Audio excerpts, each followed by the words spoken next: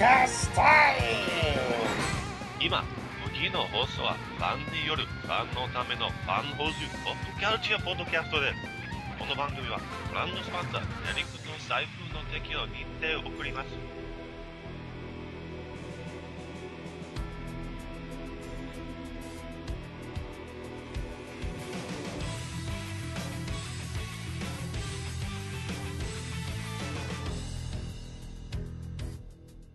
Hey folks, so welcome back to the Fanholes podcast. This is another episode of our Toku Thursdays extravaganza.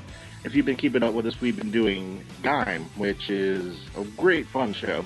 As I mentioned one time before, there's also a lot of in-the-middle shows that are movies or specials or one-offs. This was our good friend Derek's idea to do these. So for the middle of Gaim, we've got one tonight that is a team-up kind of episode. And I don't know if you remember our last time we had a team-up episode, which was the Great Sengoku War, which had Wizard and Gaim. This time we're doing something with the Super Sentai ToQger, and they're going to be teaming up with Gaim. So that's pretty cool. And like last time, we have to have somebody here to team up with. So I'm going to go ahead and let him give a shout out. So who we got teaming up with us tonight?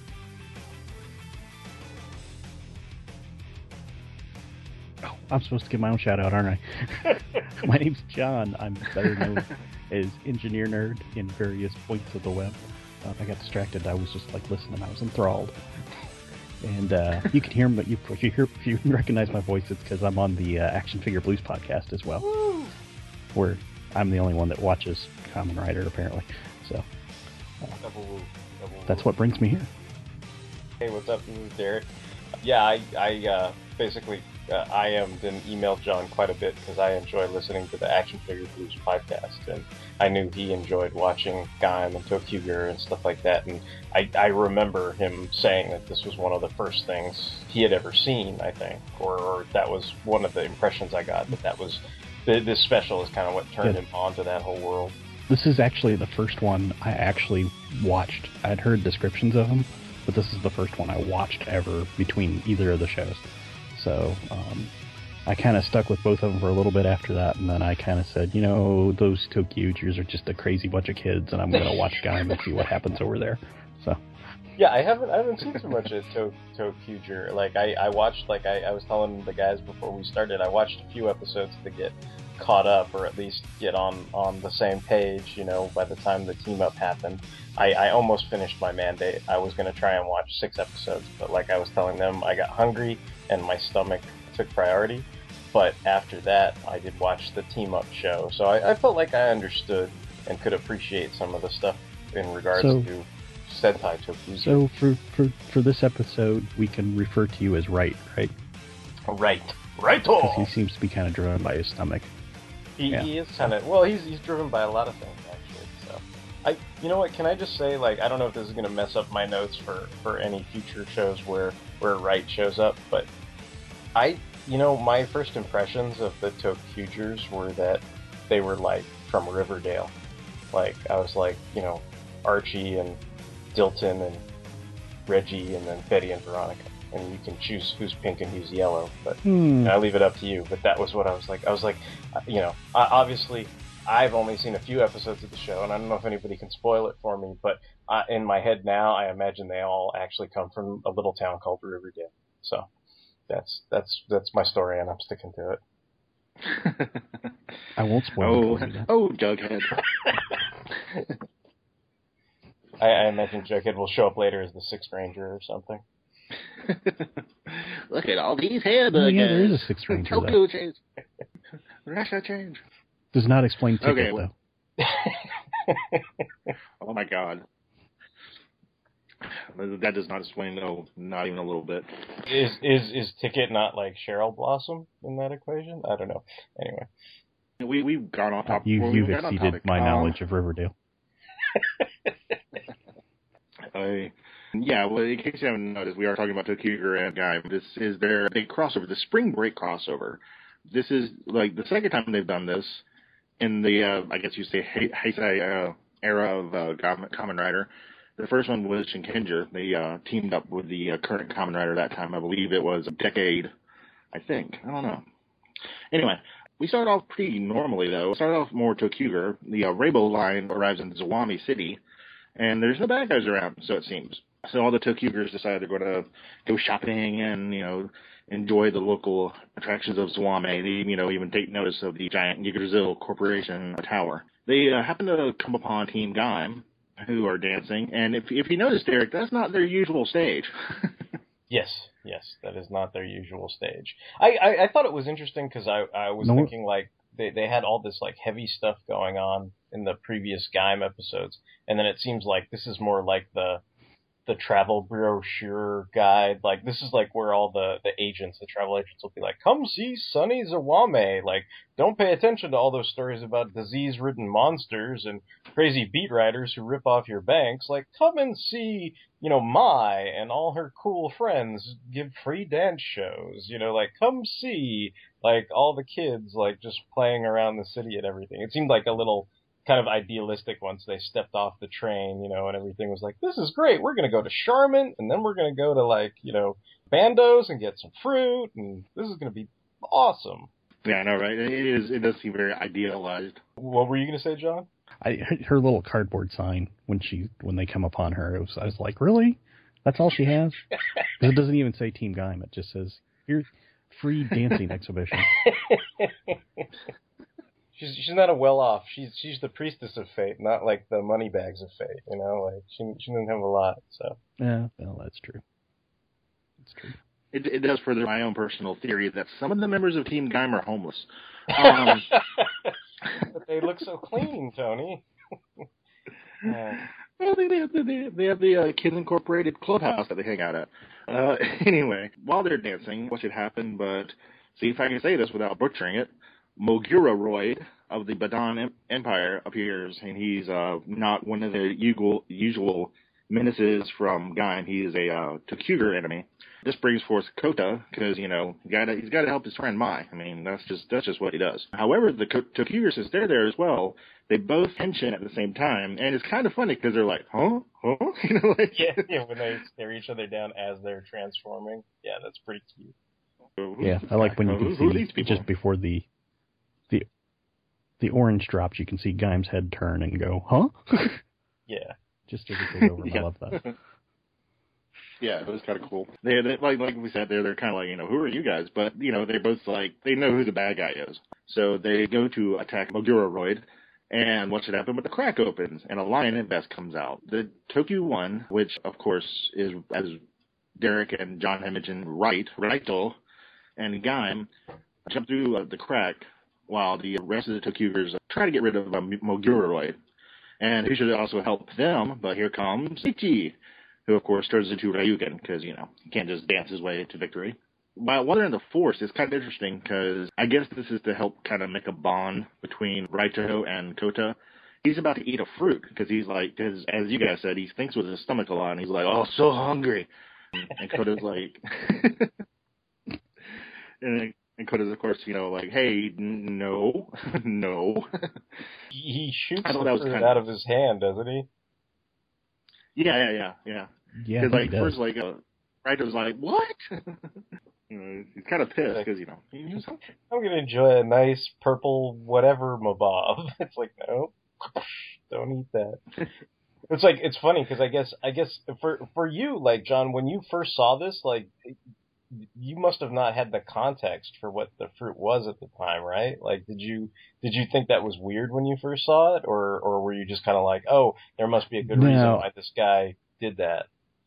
I had been listening to another podcast. I actually had known like all the episodes up to that point. Okay. So I knew what was going on, but I'd never watched it, so I had a lot of stuff in my head, like what things look like and what I thought they would look like. Okay. And I was wrong. About a lot. Awesome. Nice. After a skirmish, the ToQgers and Michi and Mai all go to... I've actually mentioned this before, but the fruit bar is called Droopers, which is a really horrible name. And while Mai and Kagura and Mio decide to just kind of like chill and hang out in the city, Raito tells Kota, he's going to show him the Ressha, the rainbow line. It's kind of interesting because apparently you just can't go to the Ressha. You actually have to have imagination. You have to, be a Muppet Baby to make your dreams come true, I guess. If you do not have Muppet Baby superpowers, you cannot see the line, right? You can't even see the train, because there's those people that walk right past it and everything, and then they don't even see it. But then I think Raito's like to Kota, "Oh, dude, I knew you had this. I knew you had this covered." So that he can actually see.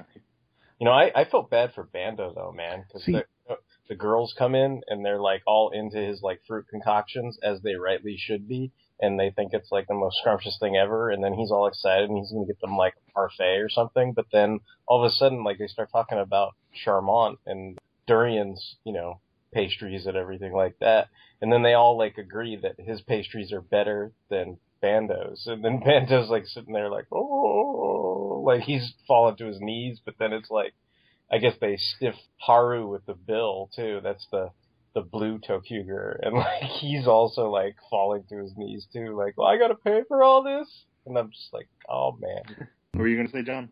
This is where I think that this would have been better earlier in Gaim, because of at this point Kota's imagination's probably pretty well snapped. Yeah, I guess because he's went through that adulthood.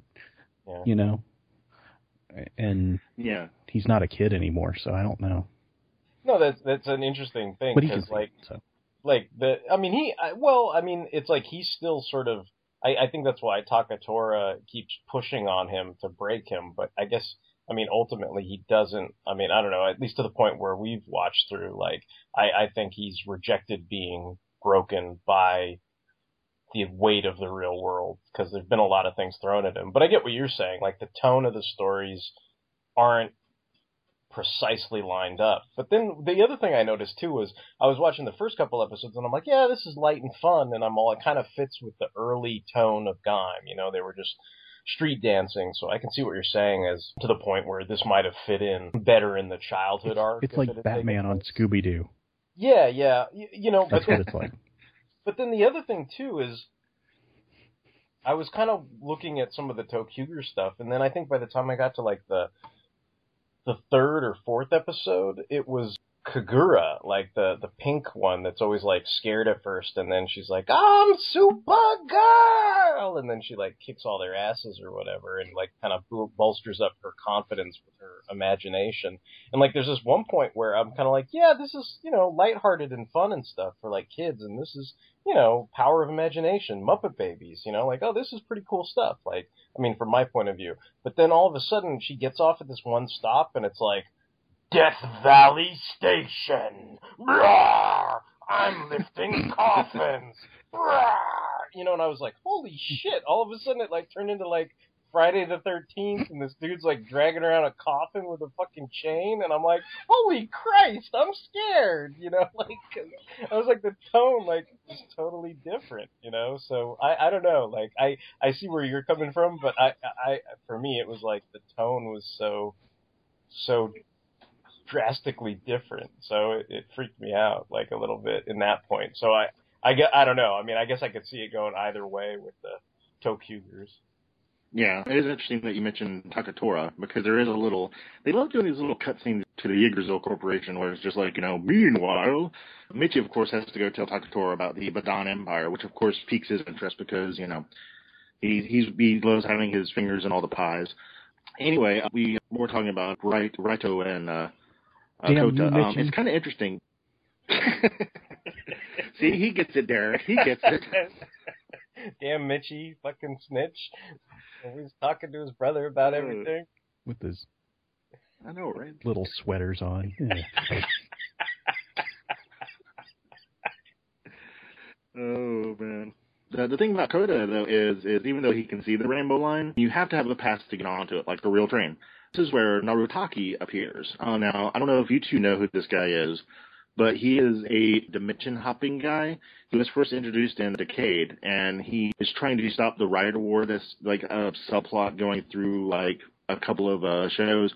It got started in Decade, and he just kind of shows up here, and he's like, kind of trying to get Gaim and the ToQgers to join forces to be ready for the big fight. And it's kind of weird. Yeah, I don't know why he shows up because and by this point, Decade had already been pretty well over, and they'd already done the big final battle. And I guess they're just doing timey-wimey bullshit. Because this technically, it's weird. I'm kind of glad. I think just by happenstance, we're recording this episode, pulling back the veil.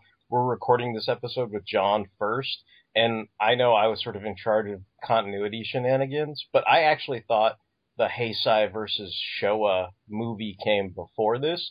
But it turns out this TV special did air a day later, but it's actually a prequel to the movie.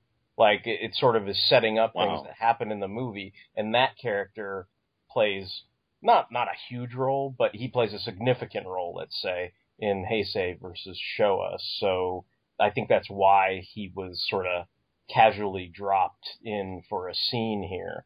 I was going to ask you, is that character, because I haven't really seen Decade, is he kind of like Decade's Mr. Mitzelplick or something? Is he he's kind of a bad guy, but not really threatening or murderous, or I don't know. I just got the idea from what I've seen of him, which is only two things at this point.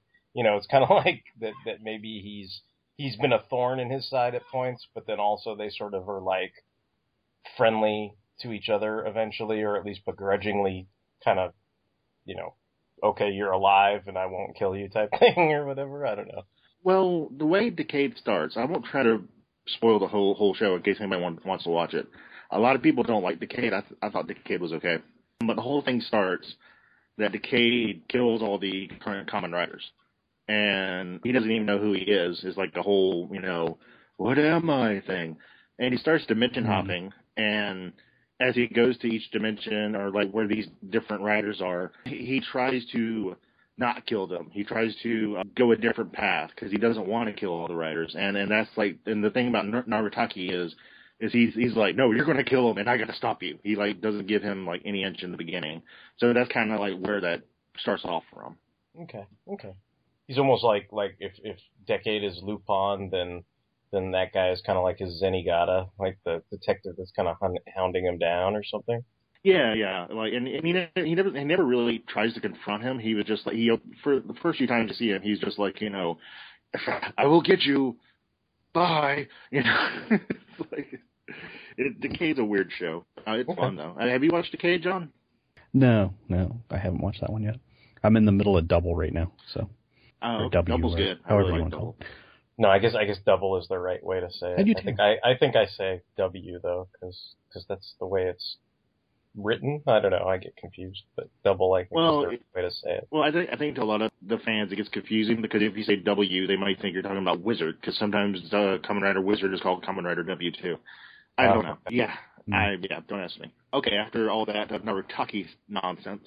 Because, hey, we're here for ToQger and, Gaim, come on. They have a little moment, Koda and Raito, where they, he explains to Wright about Helheim Forest and how, it's infecting Zawame. And Wright, being the kind of guy he is, he's let me help you, And Koda says no. And not that he doesn't, trust Wright or that he doesn't really want help. It's just that he sees that the ToQgers already have their own thing to do. They have the shadow line to take care of. And they're trying to find their home. And that's kind of cool. It's both these guys are really noble, but they're also a little prideful, I guess you would say. Yeah, they seem to be wanting. I guess if they are in that adulthood stage, they seem to want to handle their own problems and not. I think it's more, how they always talk about, the Transformers episode, the Geary, the burden hardest to bear. It's you don't run around and be hey, here, dude, Tony, bro, take my Geary. I don't want it anymore. Mostly it's yeah. Oh, if I've got this big burden, it's well, it's my burden to shoulder. It's not your burden to shoulder.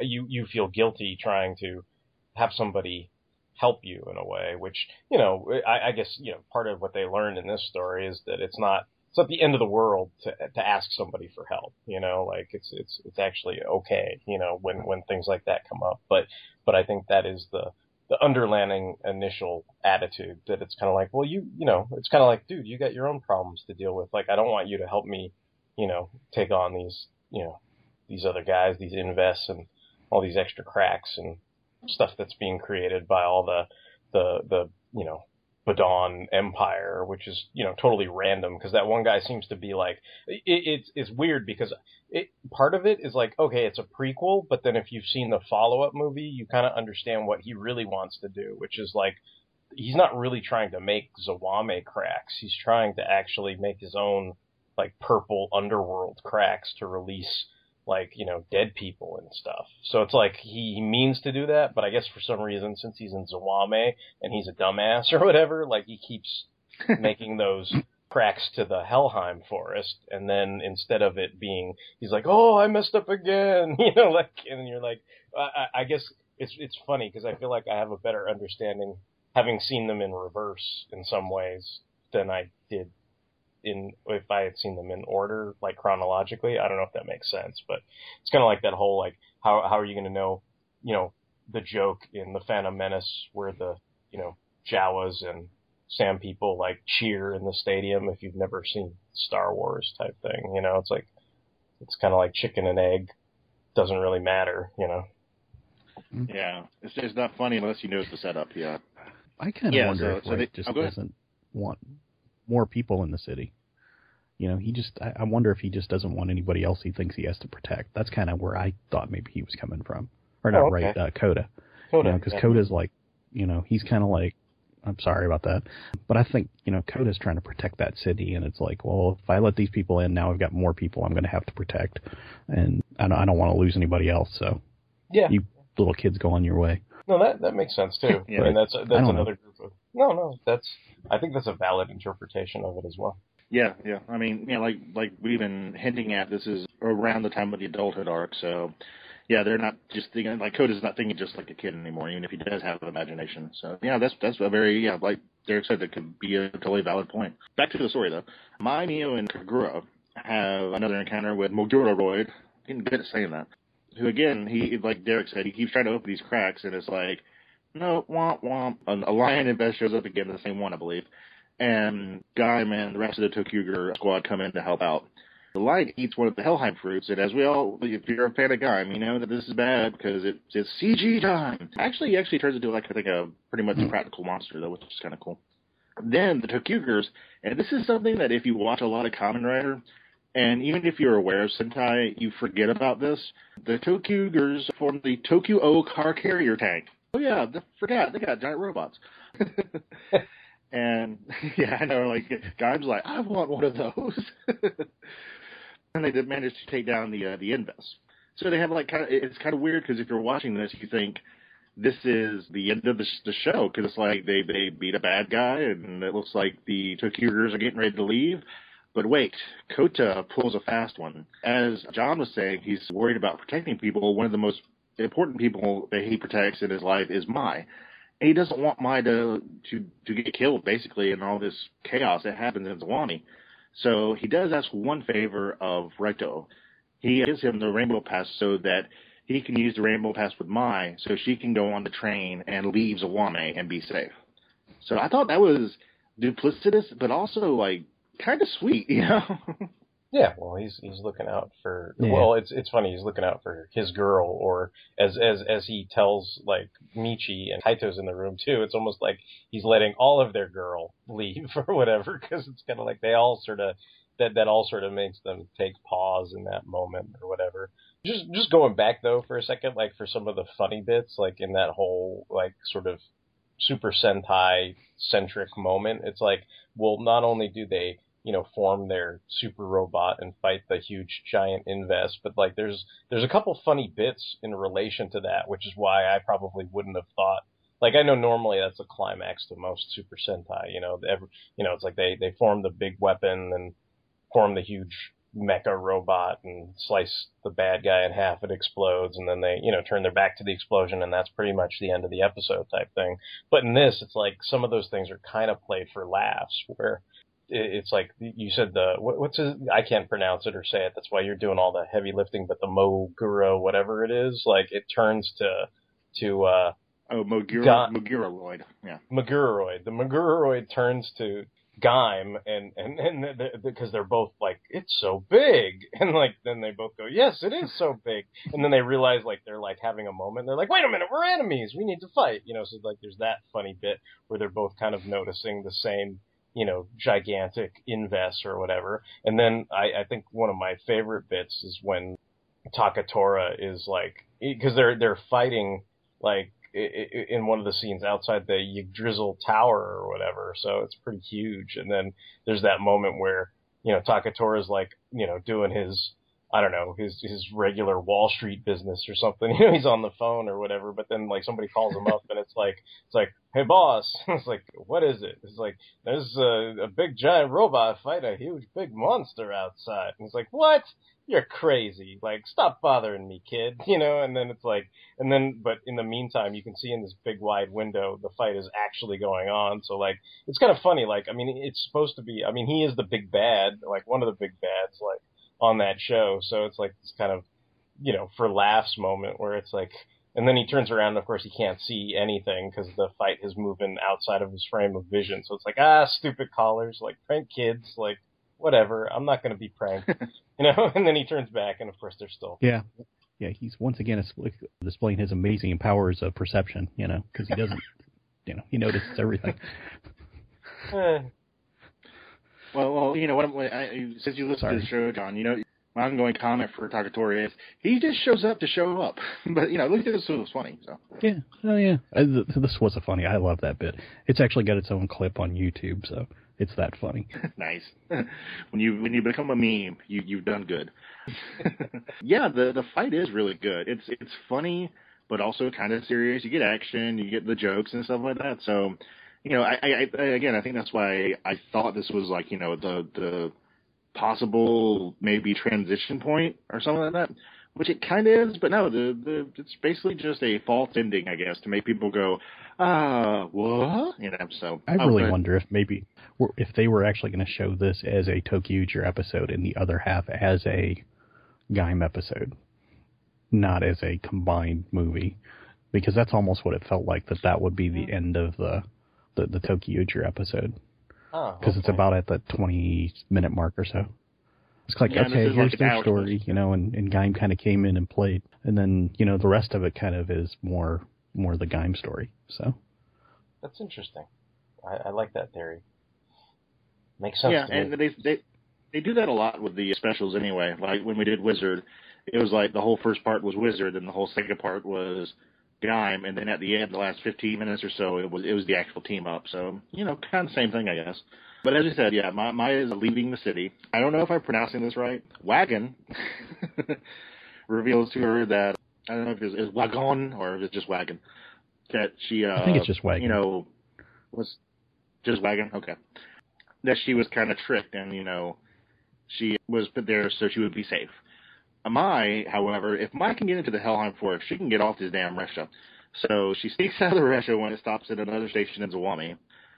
She is found by Moguroi, who is going to use her as a hostage against the ToQgers. Koda finds out what happened, that Mai got off the train and is, being held hostage, and he blames himself, as he does, tend to do, which, he now feels like instead of, trying to save her, he abandoned her. He, pretty much guided her to this horrible series of events, and there is a little bit of, I guess you would say, truth to that, but it's not like he could tell the future, Granted, he also did put her on a train that routinely stops at places where they have to turn into a giant robot to fight giant monsters, so I'm not sure if his thinking was really that sound on keeping her safe. Well, she could have just stayed on the damn train and not caused hijinks, but that's something that she acknowledges too, I think, later on. So. Well, yeah, this is true. They have good food. Yeah, true. Yeah, if she loves Carmen, she'll love the Ressha food, which she does. I'm like Derek. Whenever I see food on these shows, I'm like, I really want to eat that. It does look good. I had to go to a smoothie shop after watching a bunch of Gaim episodes one day, just to get my fruit smoothie. Gotta get my fruit on. Yeah, Gaim wants you to be healthy. You know why? Because if you're healthy, you're fresh. Then that'll make sense to John 4 weeks from now or whatever. Yeah. That is an ongoing joke. I mean, Derek, you'll love that, John, if you haven't seen that yet. Anyway, Okay. Meguroid, he's a giant mole, by the way. Meguroid is basically a mole monster. And one of his things that he's been doing throughout the whole movie Mole is is not the right word. I would say mole crossed with a crab. Like you take the DNA of a crab and put it with a mole. Because he's got those weird arms with the little, like crab leg spikes on them. Yeah. He's kind of a mashup. He's a crow or a mab. I don't know. with a face of an anteater. He's a handsome guy. But one of his main things is when he tries to get away, he digs holes. And that's his whole MO for escaping. That's how he keeps escaping. And he actually pretty much calls it for Schmitz. He actually gets it right. He's like, hey, I did it. Koda and Michi team up to make a plan to rescue Mai. And who should appear but, come on, one of, I think, Derek and John's favorite characters, Kaido, shows up to lend some banana power. Good luck, Banana Man. I'm not a banana. Yeah, that was funny. I like that bit. Yeah, that was pretty good. Yeah, a lot of the stuff that ToQger say is very comical. I get your Riverdale thing. They seem almost too innocent for this world that they live in. But yeah, anyway. Maybe there's a reason for that. Wow, okay, now I gotta watch ToQger. Damn you guys. He's pulling on me, man. He's enticing me. I do that to Derek all the time. I'm like, well, this happened, and this happened. Derek's like, oh, man, now I want to watch it. When I last I used to watch him in the Raw, so. Oh, okay. Wow. Yeesh. That was probably, yeah. Do you speak any Japanese at all, or were you just like, I'm just following the action? I'm just following the action. Oh, hello. We didn't see you there. Welcome to Comic Book Fight Club. My name is Jiff S. Fishman, Esquire. And I am Gene Theodore Hendricks. Here at Comic Book Fight Club, we sit fireside, sipping our brandy, and discussing who would win in a bout of fisticuffs with other members of the comic book Illuminati. Yes, you caught us at a good time, as Kevin Smith, Stan Lee, and the late Bob Kane just went on a beer and nacho run. Have you ever wondered who would be victorious in a bout? Galactus or Unicron? How about the Incredible Hulk versus the Monster Doomsday? What about G.I. Joe versus the Agents of S.H.I.E.L.D.? Or the equally important bout of the Snorks versus the Smurfs? And of course, the Titanic duel between Archie and Jimmy Olsen. And you can expect the intelligent and erudite debates to sound something like this. But I always thought Transformers fans were intelligent and literate, so they should see that Galactus has to be the winner. Like, he's hungry. Oh, I'm so hungry. I'm going to get weaker, and Reed Richards is going to be able to beat me. I don't know anything about Rom other than he was defeated by Parker Brothers. Oh, back to one of Sean's points, saying he got out of the Sarlacc. You know, every time he's gotten out of that in any story, he has to get put back in it because he's a bitch. Oh my God! Oh my God! No! I tap out. You are a sick man. I'm not familiar with the last one. I might have to hit Google image search here. So won't you join us for some witty discourse, a fine snuff, and a tincture of sherry, as we debate over these all-important matters, here, only on Comic Book Fight Club. You can find the show at twotruefreaks.com and on iTunes by searching for Comic Book Fight Club. Please also join us on our Facebook page at facebook.com/comicbookfightclub. Ryugen and Baron, they create a commission to draw Moguroid's attention, the whole Banana Man thing, we were talking about. And Kota and Wright sneak inside the building. This is at the tower, by the way. However, Moguroroid digs into the hole and pops up somewhere else again. And, you know, it was like, wait, you were just outside. How'd you get here? And it's like, no, he didn't go underground. Fooled you. He has a twin. And that's what Moguroroid summoned, was his twin brother. Wow. There's two of them, girls. Count your blessings. They're both single. Maybe one's a mab and one's a Kroll? Crant eater? I don't know. Crant eater. Crant eater. Oh, man. Despite there being now two Moguroroids, Kodo and Wright do manage to get Mai out of there.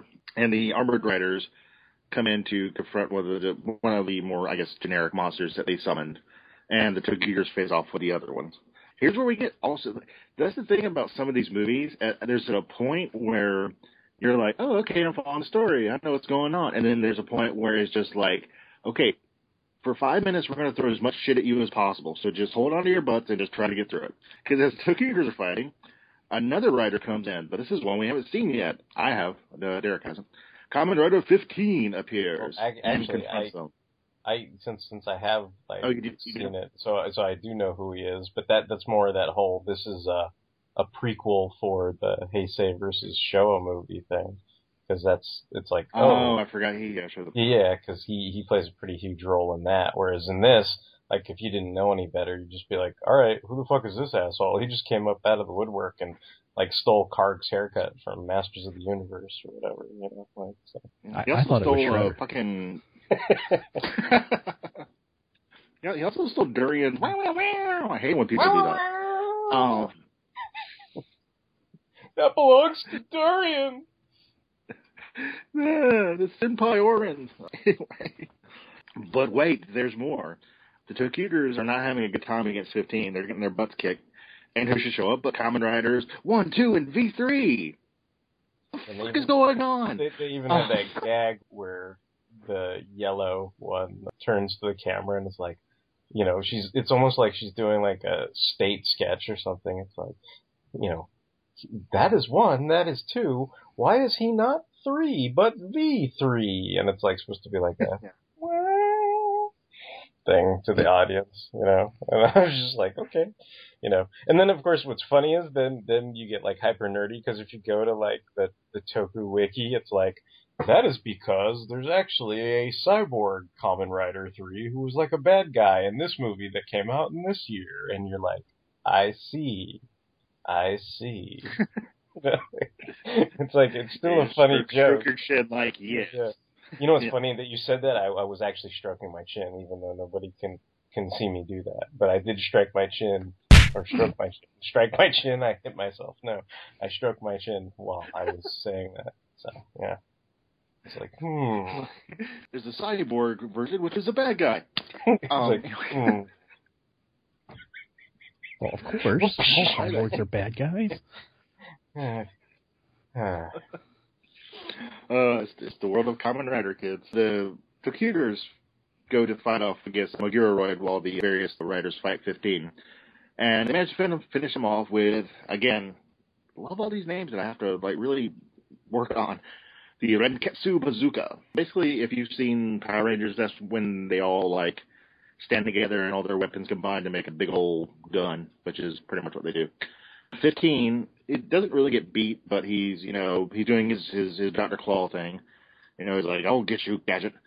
And the Showa Riders, that's who 1, 2, and V3 are, in case you're wondering. They're not the Heisei era. They also, while fighting 15, are like, no, we don't like the Heisei Riders. We're not going to help you. You know, and like, they do a little bit more grumpy. They're like, you know, the Showa Riders will never ally themselves with the Heisei Riders.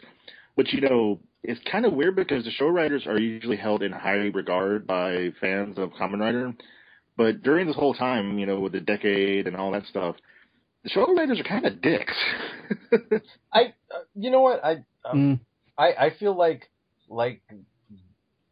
the way this was sold was like, this is going to explain everything. And instead I was just like, no, I'm just more confused, because, I don't know, it seemed like they were trying to set it up as like, this will explain why the Showa writers are such dicks, or something like that, and it's like, well, I don't know if I think they're dicks, but it didn't really explain anything, it's like, I don't know, but like, I just, I suppose there's more to talk about when we actually talk about the Heisei versus Showa movie, but it just seemed kind of like, we must be mad at each other because we're gonna fight, and that's why, it's just because reasons, reasons, yeah, yeah. So poor Showa and Heisei, whichever side you're on, collect them all. But what'd you think about the show writers showing up and then just like kind of snubbing the Heisei writers, John? I don't know. That whole part of this just seems dropped into me because all of the armored riders that we know just disappear. Yeah. And they have to be right there somewhere. Yeah, I think they would help, but it was just for 1, 2, and V3 to show up. Yeah, and then it's like, okay, we're going to fight this guy that we could have just dropped this clip in any old place, and I feel like dropped in. Yeah, but it just seemed like it was another like tie-in, like prequelization to the movie that's in the theaters and stuff. Like I think had this just been its own entity, like I enjoyed this, but I think this is the only thing I could knock against it. And like I get that, like, far be it from me. I like team ups, I like things like that, but this was probably the clunkiest insertion of the bunch. Do you know what I mean? Like, I think everything worked pretty well up to this point. The characters that they introduced, even though, like Tony's saying, yes, these movies do throw a lot of stuff at you, and you're just supposed to sort of roll with the punches and be like, okay, yeah, now this guy's here, and now he's turning into a writer, or he's turning into a Sentai guy, and he's kicking this guy's ass. Like, okay, I'm rolling with the punches. But it's like, you're like 50 minutes into a 45-minute special, and they're throwing these guys at you, and you're just kind of like, all right, like, okay, I get it, sort of, but that's kind of, it does feel like shoehorned in there, regardless of any nostalgia or appeal that the old school guys have. Because, I get it. They're like, they're the first, like, they're important, but it just, it did seem kind of like, okay, and now here we are, ta-da, Yeah, especially, if you watch more into Gaim, it doesn't play into it at all, really. Even the next movie, it doesn't play into it. Yeah, the Showa versus Heisei thing, really, after the movie, doesn't seem to matter as far as, like, Gaim. You don't, and this is not a spoiler because since they don't show up, you don't care. Yeah, like, the show writers don't show up in Gaim again, and it's like, there's one guy who does show up in Gaim, and I know Derek's going to be excited for that. I think we already talked about that, though. Yeah, I think I've already seen that, but yeah. Yeah, no spoilers for the rest of you guys, but yeah. You've already seen it? Yeah. What? Yes. What? I know, that's crazy, right? What? But yeah. Yeah, I know, right? We actually do timey-wimey bullshit in our real lives on Fanholes. We get a nice little moment, though, where Kaito turns into mango arms, which we see him do that a lot, but Michi actually turns into kiwi arms, which he doesn't do a lot, like hardly ever. Lock off! Kiwi!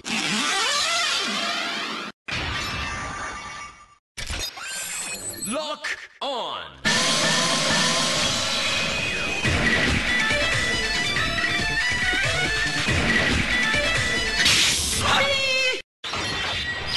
Here we are! Seems to do it only in movies for some reason. Baron and Ryugen defeat Badan's soldier empires, Badan or whatever you want to say. And then we get one of Derek's favorite forms when Gaim goes into Kachidoki mode. Kachidoki arms. With it.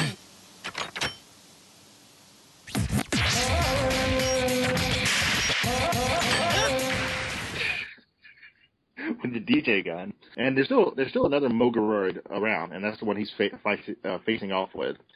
And all right, let's see how badly I can really fuck this up.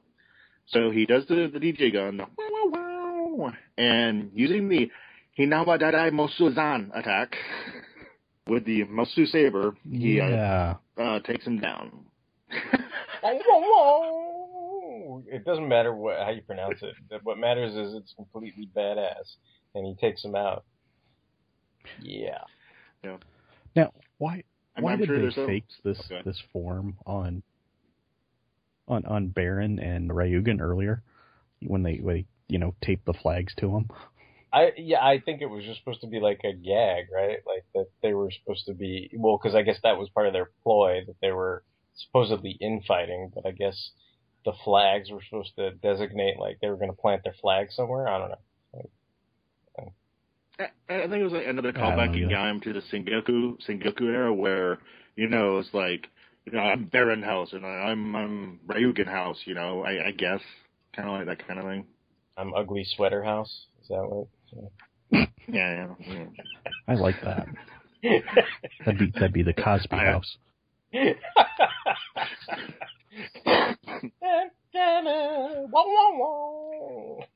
I represent fashionable long coats, but yeah, he does.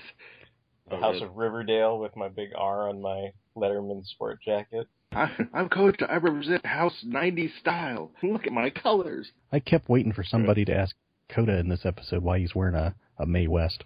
Because he's got the Marty McFly orange. Yeah. Coda has really horrible fashion sense early on. He gets better. And then that comes later on in the Gaim arc, middle age.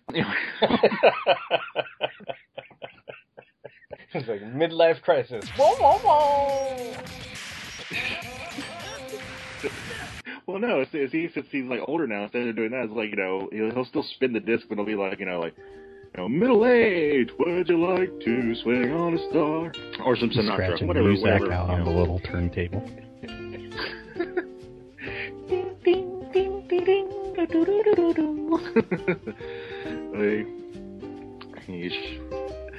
He gets terrible, but in a great way. He does defeat the. This is the first Moguroi. The twin was already destroyed, and he's like, the Badan's plan was just starting, and then he explodes. Typical bad guy last words. And again, a lot of the movies during this time with the whole Decade and 15 and Showa Heisei stuff, like it feels like you don't know if this is actually a team up with ToQger and Gaim, or if this is just part of like the larger Showa Heisei kerfluffle, and we're just going to show these two guys because they have toys out right now. Yeah, I don't know if I'm starting to get semi-jaded that I've watched enough of this stuff yet, but like I think that part of it brings it a little down. In other words, I think it takes something that I normally would have given like 5 pineapples, because I had a lot of fun with the team up between the ToQgers and Gaim, but maybe just knocks it down to like 4 pineapples because I was like, oh wait, this has too much tie-in, bullshit to it, where I can't just enjoy it on its own merits because it's got to like, shoehorn in some of that like, hey kids, buy this toy. Hey kids, watch this upcoming movie that's in theaters now. Hey kids, wah, wah, wah, it's like got like some kind of Marx Brothers dude on the side with the cigar and the fake, eyeglasses and nose and everything going like, hey, what's up? And you're like, all right, I get it. I was kind of surprised there wasn't a special lock seed for this one. Yeah, well, I mean, I guess you could kind of say Kamen Rider 15, but he's also kind of showed up somewhere else, so more timey-wimey stuff. Yeah. But yeah. He does have a lock seed, but I don't know. You can't really say that this is his special. He doesn't really play a huge role in this. He just shows up to fight for like 5 minutes, so... Yeah, it seems like these people have like these extended cameos, but they're not really propelling the story forward. Yeah, exactly. Yeah, you could take that whole part out, and it wouldn't make a difference. Yeah. Well, I like what you said earlier, John, about like up until Maya gets on the Rainbow Line. It does seem more like the ToQger episode with Gaim thrown in, which I think was better because it was ToQger and Gaim. Yeah. It's goofy, but it's better. Yeah. I'll do the quick wrap up of the movie, and then we'll talk more about like various parts we like better and stuff. It's the standard thing. ToQgers, say bye to Dakota, and they're like, like maybe we'll meet again sometime. They never do. And well, I can spoil that. That's okay. Kaido standing around looking like James Dean. Yeah, there you go. It's all badass and stuff. I will put my back to a running train and be badass. Exactly. Also, again, because will watch this fucking movie, and I don't care who you are. Kamen Rider Show 15 shows up again, and he's not there to fight anybody or that. He's just, here to let you know the Beyond Empire is coming. He's there to cackle and set up the next movie. It's like, you will watch the movie in the theaters. そして現れる仮面ライダー15とはヒーロージェネレーションバトル。もう誰にも止められない。勝つのはどっちだ。平成ライダー対昭和ライダー仮面ライダー対戦フューチャリングスーパー戦隊ついに決着。入場者に豪華プレゼント。I want to kind of go back to the start. It is kind of interesting how the tone shifted, because, like, I guess that's why this can fit into the adulthood arc, I guess, is because, like you guys said, the first part of this was very almost whimsical, It was like the bad guy can't get his shit together, and, it's all about imagination, and look at all the fruit, and, it was definitely more of a hanging out episode. And, of course, then you have the giant robot fight, which is always fun. And then the second part of it got kind of heavy, It was like, I don't want my girlfriend, who's not my girlfriend, but also might be the girlfriend of these other two guys, to die. And try saying that 3 times fast. There's a lot of complexities in that. Yeah, exactly. And it's not also even, have 15. It's not even a love triangle, it's a love trapezoid. Yeah. I love dodecahedron. But then you have 15 showing up, and just him showing up, even if he is wedged in there, he's a very, depressing, character, because even if you don't know what he does later on, just his uniform and look, and he's just he does. I will say this about 15. If nothing else, even though I think he was wedged in here, and I don't know if it was good or bad, really, in the totality of the movie, 15 is a badass. He is a big bad. I mean, when he fights and when he gets into it, the fight itself is fine, because he does show that he is something that does have to be confronted later on. I just don't know if this was the right time to do that. So, but what do you guys think about the tonal shift, going from yay to all your souls are mine? I think for me, the I agree with John in that I think the beginning of it seemed to not ignore the adulthood arc stuff, but would have fit better with the childhood, or at least you got that tone to it. And then the point where I noticed where it shifted was probably the first scene where Kota tells Raito, he's like, oh, well, no, don't help me. I don't want you to help me. Because then all of a sudden they start playing, the Helheim music in the background, and it's I don't know, it was that shift in weight where it's you don't know, man. We've been through some shit, man. You don't know, that kind of stuff. And that's the kind of vibe you got when that Helheim music is playing in the background. And so once that was introduced, then I was oh, they're not really ignoring the adulthood arc. It's just to the ToQgers, since the story and the beginning is told from their point of view, they can only see the nice sweet frosting layer of Zawame City. And they barely get into the creamy filling. I mean, we have, because we've seen the episodes, but they don't really. I don't know that they get to delve that deep into it. They understand there's something more there than what they're seeing, but that's probably the best place to leave it for those characters. I mean, they don't. It is not their fight. You know what I mean? They help for this instance, and then they sort of, move on to the next port and go about their business. But, that's, I guess I don't mind that. I mean, that's fine to me. I mean, the shift in tonality, in terms of that, does not bother me. The shift in tonality to where it's it goes from kind of light to kind of serious to kind of advertisement. Go watch this! That's the part of the tone shift where I get a little it's not serious or cutesy. It's just blatant advertising, is what it feels like at that point. Yeah. Yeah, I'm right there with you on that. Yeah, it was way too quick and way too out of nowhere, and just hey kids, toys, ah! As far as the whole movie goes, I have to admit, I think when it's Kamen Riders, like when we watched Gaim and Wizard, usually, as we've stated before, Kamen Rider seems to be a little bit more adult, not 20-something adult, like 14, 15-year-old kid adult. You know, you're turning into a, young adult, so they tend to do more teen-related stuff like, love and friendship and loyalty and stuff, whereas Sentai is usually just, justice and friendship, power of love, like in a different way. It's like more kiddified.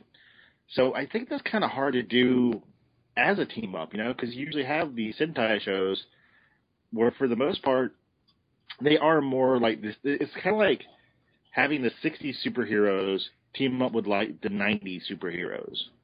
It's like, hey, we have like 60s Batman. Would he get along with 90s Batman? Hell no, he would not. He'd be putting labels on everything in the Batmobile. Okay, this is the start button. This is the machine guns. I don't have to kill you, but I'm gonna let that label choke all your air supply. No, I don't. Yeah, I don't know. You gotta dance. Yeah, I guess I can see that. I mean, I guess in that equation, Gaim is 90s Batman, right? And the ToQgers are 60s Batman. I don't know. I mean, I see what you're saying. I mean, they are different. They are different intellectual properties per se. I mean, I think they did a good job to try and set up what Kota and Wright had in common, that they got along, that they, and in some sense, it's like at their core, it's like, okay, yeah, well, 90s Batman and Adam West Batman might not get along, but Adam West Batman would certainly follow 90s Batman through the spatial crack, and that's what happens. Do you know what I mean? So there's those core things about them that they're like, well, look, they might go about it in a different way, but ultimately at their core, both those characters are good guys. Do you know what I mean? And they can they can shake hands. They can sort of stop some guys. It's like, oh well, you might be like, oh okay, well it's like Egghead versus frickin' Zaz, and you're like, oh, okay, well, Vincent Price is not as deadly as a guy who cuts himself and is a serial killer. But it's like, meanwhile, they both team up and take the guy down. Like, I guess I see what you're saying. Like, there's those different tonality shifts in the terms of, it's like the characters that Sentai characters are fighting in the show at the moment are still kind of like those semi-comical villains. They have those bits of comedy even with Gaim, in the episode. Whereas I think the Inves and the stuff that goes on in Gaim is a little more heavy. It is a little more, Mr. Zaz, where you're like, oh, whoa, this is kind of serious. Like, you can't have any funny bits when people are eating fruit and turning into fucking, crazy lion monsters or whatever, So I can appreciate that. And then there's a point where 60s Batman and 90s Batman are fighting, and here comes Hannibal Lecter, but it's okay because they're saved by Ethan Hunt and Mission Impossible team. So just throw everything in. That works. You mean Mitchie Hunt? Yeah. Mitchie Hunt, yeah. Gaim reminds me, and I've tried to explain this to people, and with not a lot of success, but Gaim, the story and everything it tells underneath really reminds me of the tonality of Arrow or Flash, the TV shows. It's walking that unrealistic line, but trying to keep it grounded somewhat. Yeah. And I think that's maybe the difference between these two, because the Sentai's just going, oh, we're just going to go over the top and make it crazy. But Gaim's actually just trying to ride that realistic and still throw enough things in there for the kids to keep it interesting. Yeah, they're trying to surf that wave of realism without falling off the surfboard and just totally crash and burning. That's what's interesting about Gaim is, like, there are people who don't like Gaim, but it's overwhelmingly very popular. It's one of the more popular series in the last few years. And anybody you introduce to this, when you say the fruit thing, they're like, okay, fuck you, I'm not watching this. But then after they watch a few episodes, they're like, holy shit, that's really cool, I got laughed out of a toy store for that, so. Yeah, and that's partly how we met, because I was just kind of like, don't listen to those guys. Like, they don't know what they're talking about. This show's awesome. I don't know. I mean, when I first saw the show, it's like, I was kind of like, oh yeah, like, I get why people would think that, at face value, it's ridiculous. But you know what? A lot of stuff at face value is ridiculous. It's still awesome. I mean, it's still cool. I mean, the stupid oranges coming down from the sky, and the whole routine, the moves and stuff. I mean, to me, it's always been fun. So I usually enjoy watching it. And then this, it's like they, whether they're like leaping into battle and the banana's coming down on his head in mid-leap or, whatever's going on, like that stuff is always fun. Well, yeah, I mean, it's like those kind of things continue to get crazier and crazier. Yeah, oh my gosh. Like I said, John and me were kind of in the know as far as Gaim goes later on, so it definitely gets a little crazier later on, Derek. Trust me, it's not even the tip of the iceberg yet. So it gets really, I don't know. I don't even know if you'd even say crazy. It gets insane. Dark. More than crazy, because dark, it gets really, this is not spoilers, and this is just a fact of the matter. Gaim is one of the very few shows I've ever seen where it starts off almost incredibly lighthearted. Because Coda's just like, oh, I want a job. I want to help my sister, and I can't do anything right. I'm a superhero now. What? And it goes from that very, very lighthearted premise to I almost want to say mythical proportions. It turns very epic. And if that doesn't whet your appetite, I don't know what will. It gets so serious and so dark. And there's by the time this comes out, we'll already have talked about, characters like Hase dying. And, I think that's why I say that Gaim, well, not Gaim, but Kamen Rider as a whole is a little bit more older geared, because you don't see a lot of major characters die, even in TV shows over here. I can name off the top of my head a few shows where someone is supposed to die, but due to last minute MacGuffin, they're okay. Duke's okay. So it definitely has weight, I guess is the best way to say it. It has a weight to it as the show goes on. You become familiar with the characters, and you grow to really care about the characters. And by the time the show is over, you're left with a really, nice, feeling of you watched a real story. You watched something from the middle, the beginning, the middle, and the end. That was a complete story that, really held together well, I think. So, and I didn't even give any spoilers. Yeah, it definitely does that. It's a story, and I think it's a really well written story. You just got to get past some of the goofiness to see it. I think in some ways in some ways the goofy stuff is also part of its charm too. I mean, maybe you don't need to get past it as much as just be accepting of it, that certain, we talk about tonal shifts and stuff. And I think in Gaim, there are a lot of those. And it's I think that's something where, sometimes you go to see a movie, and it's oh, well, this is an action movie, or this is a rom-com, or this is it's very, very sort of strict in what can happen. It's it's not like you're going to shoot somebody in the head, Departed style in a rom-com. Do you know what I mean? But Gaim, it is a good story, but it can go back and forth between all those things. There can be those wacky sort of, pratfall moments with hijinks where it's, a Marx Brothers moment. And then there can be a Departed moment where somebody gets totally fragged, and you're oh my God, this is heavy shit, and then it can go to, a really cool action beat that could be a Mission Impossible movie, so it's you can, sort of, go through all those, genre moments and tonal shifts, but it's still, the overall product, I think, is fun to watch, so it's you just have to sort of be willing to get past any preconceived notions you have of what a story can be, that it doesn't have to be just stuck in that one box, Yeah, I think it's very telling that two of my favorite characters on the show are Zack Knuckleman, who's basically a guy who wants to become a better warrior and defend his friends, and my other one is Bravo, who's completely comedic relief at this point, and he's just there to get the laughs, and I like both of them, and they both fit in the show very well. I don't know if Bravo's all comedic. Well, yeah, he does have his beats as Baron. well. I was thinking Baron is...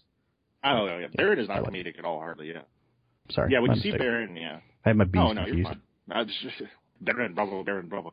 Trust me, geez, you should hear some of the outtakes with me and Derek. I heard the last ones where I was and then Kudu, no, what's a Kudu? Coda, damn, too many names. Hoodoo! That was good.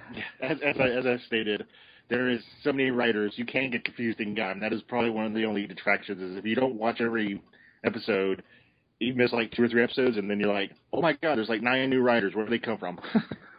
That's actually what I liked about Forze, because there's not a lot of writers in Forze. There's really only 2 for the most part.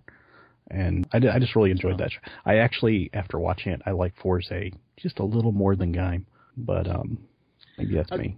I think it can be probably refreshing. Like, we discussed this, I think, when I started watching Drive, like, in detail, too, is that, going from this, where there's, and I guess things like, what's Dragon Knight? What's the Japanese Dragon Knight, Tony? What do you call that? Isn't it Ryuki?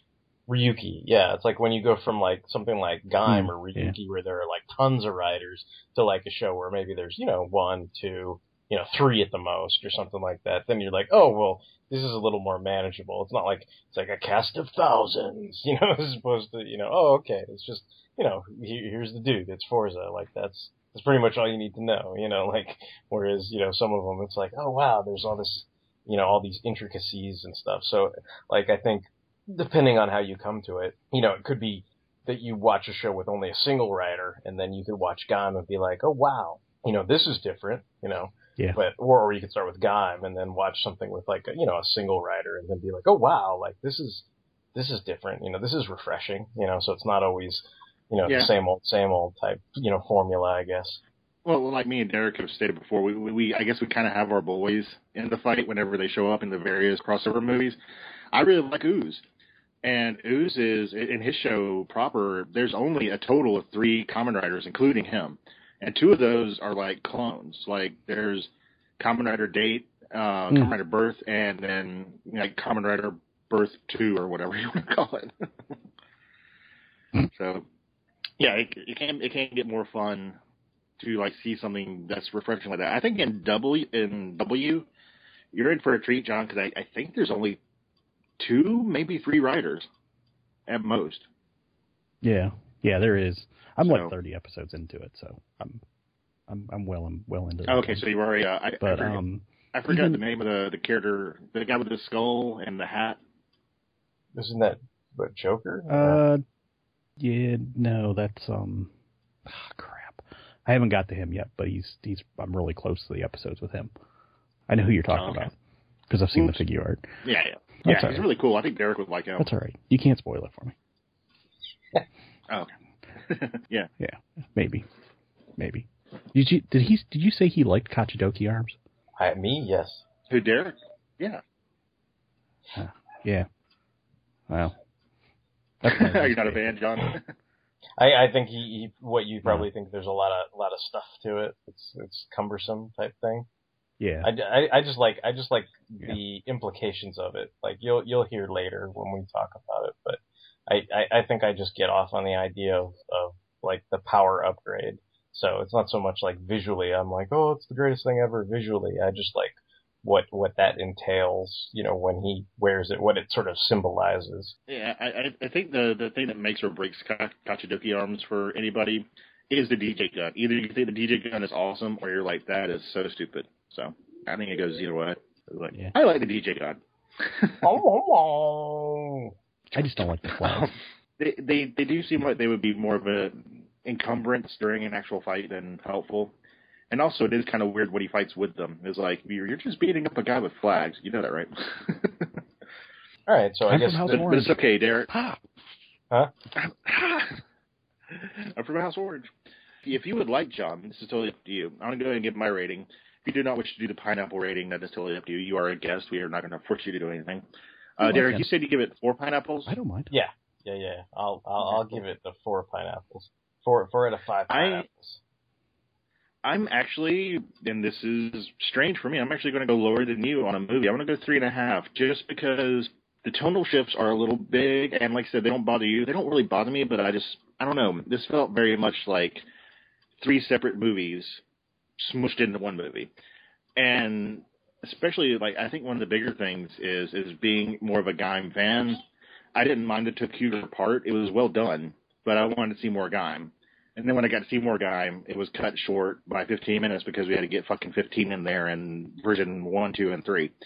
So I didn't get my Gaim out of this. I got more ToQger and Showa writers. And I'm like, you know, it's like, you've got ToQger in my peanut butter. And, you know, I'm like, yeah. So I give it...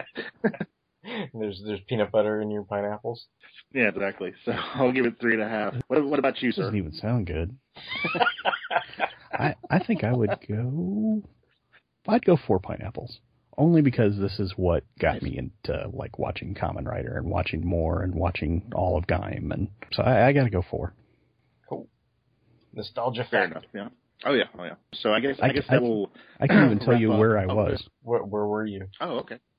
I was on vacation and couldn't sleep one night, and I pulled it up and watched it on my phone. Ah. Like the first half of the episode. Where do you mind? Where were you vacating? We were in Port St. Lucie, which is about an hour or 2 north of Miami on the Atlantic side. So. Okay. Oh, cool. Yeah, we were having fun. I was not at a theme park. That Florida. Just hanging out by the ocean. That Florida does have a lot of citrus fruit. Oh, wow. Kept seeing oranges, and he's like, I want to watch a show where a guy turns into an orange. I found it. Huh. This was Ressha Sentai ToQger, and I prefaced this earlier, and you guys gave it the big thumbs up, so I get to say it. This was the Ressha Sentai ToQger versus, ex Kamen Rider Gaim special spring break movie. I hope you guys enjoy listening to us. John, thank you so much for being here. We appreciate you sending your ToQger and Gaim knowledge on us. No, it's been a blast. I'd come back anytime. You guys just got to ask. Cool. Of course, Thanks, you may Sean. get together and say, we don't want him back. No, we totally. This is fun. Is there? You wanna do your pimping and promoting? Like, you wanna tell everybody where they can find you on the interwebs, whether it's like TV and Film Toys or AFB or I don't know if there's any other places. I can do that. All right. Cool. You can find me on the Twitters as @EngineerNerd. You can find me at the Action Figure Blues podcast, which is at actionfigureblues.com. And you can find me on the forum there at afbforum.com as EngineerNerd. And you can also find me at tvandfilmtoys.com. That's my website. I do reviews of figures and stuff with my buddy Eric's. And we also play a couple of games called Name That I do on the podcast as well. I do an audio version and I do pictures on the website. So come visit all those places. It's a fun game. Fun game. I'm not very good at it, but I try every once in a while to throw in some guesses when somebody doesn't, when they're not really easy and they don't let me have the guess, so or whatever. But yeah, that's my secret is I'm terrible at that game. Terrible. That's why I run it. All of the games on AFB. That's why I run them because I'm terrible at all of them. That's why I'm in charge because I'm terrible at it. Fueled by pain. When we do AFB Challenge, it's our Jeopardy game. That's why I run that too, because I don't know any of those answers. Yeah, we had a couple Jeopardy games. I think I was also the showrunner on that. I can't remember now, but yeah, it was me, Mike, and Brian. Brian, right? Yeah. So okay. And I lost convincingly. Not to smoke up your hoo-ha, sir, but I will say this. Derek has many times said on the forum we frequent, as well as like off recording and just BSing, that AFB is one of his favorite podcasts. He listens to it regularly. So if Derek likes it, it's got to be good because he's a very discerning fellow.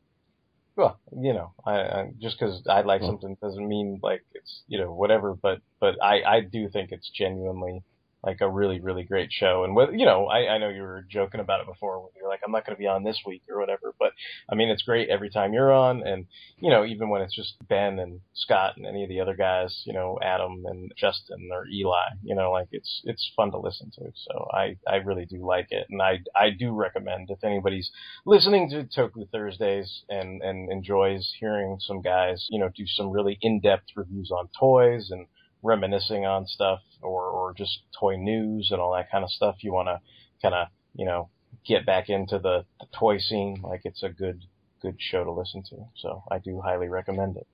We've been on a medical procedure run lately in the intro. So you just hang on past that. Then we'll talk about some toys. Yeah. Well, that either that or like crazy Australian spiders that I think John Peters would have like wanted to make a movie about or something, you know. Yeah, there you go. No. Also, I want to thank Derek for being here, of course. He took time to, of course, watch this right before the show, as me and Derek are prone to do lately. We're the masters of binge watching something or binge reading something before a show. Thank you so much for listening to us. We do appreciate all the support and feedback we get. John being one of those guys who gives us a lot of feedback. You may not know this, but you may be inadvertently the reason why we started doing Gaim again. We want you to let us know what you. Yeah. Your email spurred us on, or your messages, I should say. We do want feedback. We want you guys to let us know what you think of the show. Let us know what you want to see on the show. We could do other Kamen Rider. We could do other Kokusatsu.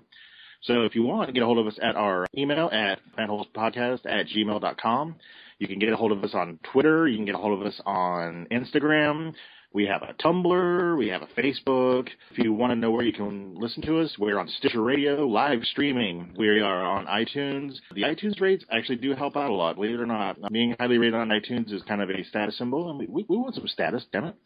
Of course, as always, you can go to the Fanholes podcast proper site at fanholespodcast@blogspot.com. We do so many shows. We do our Toku Thursdays. We do Sentai Saturdays. Seriously, we're going to do that again. Really, we are. Transformer Tuesdays. We have Mobile Suit Mondays. And, of course, as always, we do have the Fanholes podcast proper, which we just talk about a giant mishmash of things. So if any of those things interest you, give us a listen. And until then, I think we're pretty much coming to the end of the Ressha line on the Rainbow Road. So until then, this is Tony. Hey, what's up? This is Derek WC. This is John, a.k.a. Engineer Nerd, saying goodbye.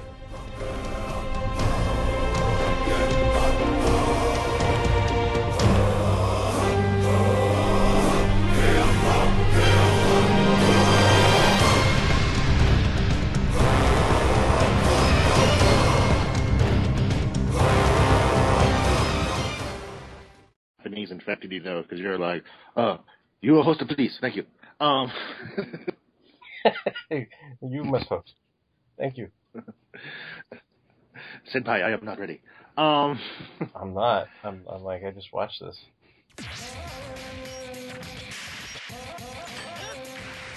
See, this is sweet, because now since I started the call with John, I've got a Engineer Nerd 93 file instead of a Ninja Doritos file. We're good. We have a file as far as I can see. Like it's okay. Apparently it's recording. So as long as it doesn't, we never. You're not going to make out, me do this twice, right? I hope not. I'm sorry. I interrupted the WC part. I didn't mean That's to do okay. that. No big deal. I'm so bad. No. I'm so bad. If you want, you can do your own sign off. You guys are never going to have me back. No. You know what's funny is I always feel like there's like sometimes now when I do the shows, like sometimes I notice there's like a slight delay. So I don't ever blame anybody for jumping over anybody because sometimes I think it's like a technical thing.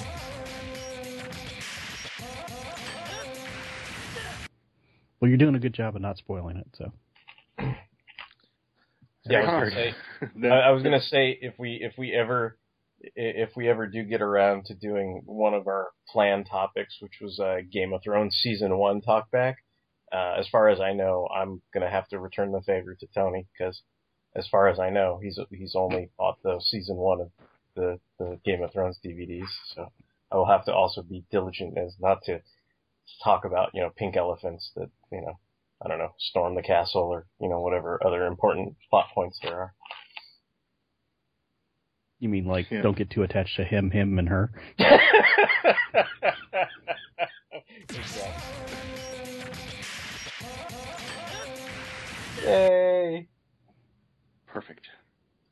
No, don't worry, John. If there's one thing we have never been accused of in the 3 years we've been doing this, no one's ever been like, Fanholes, that show is so scripted. So, you're fine.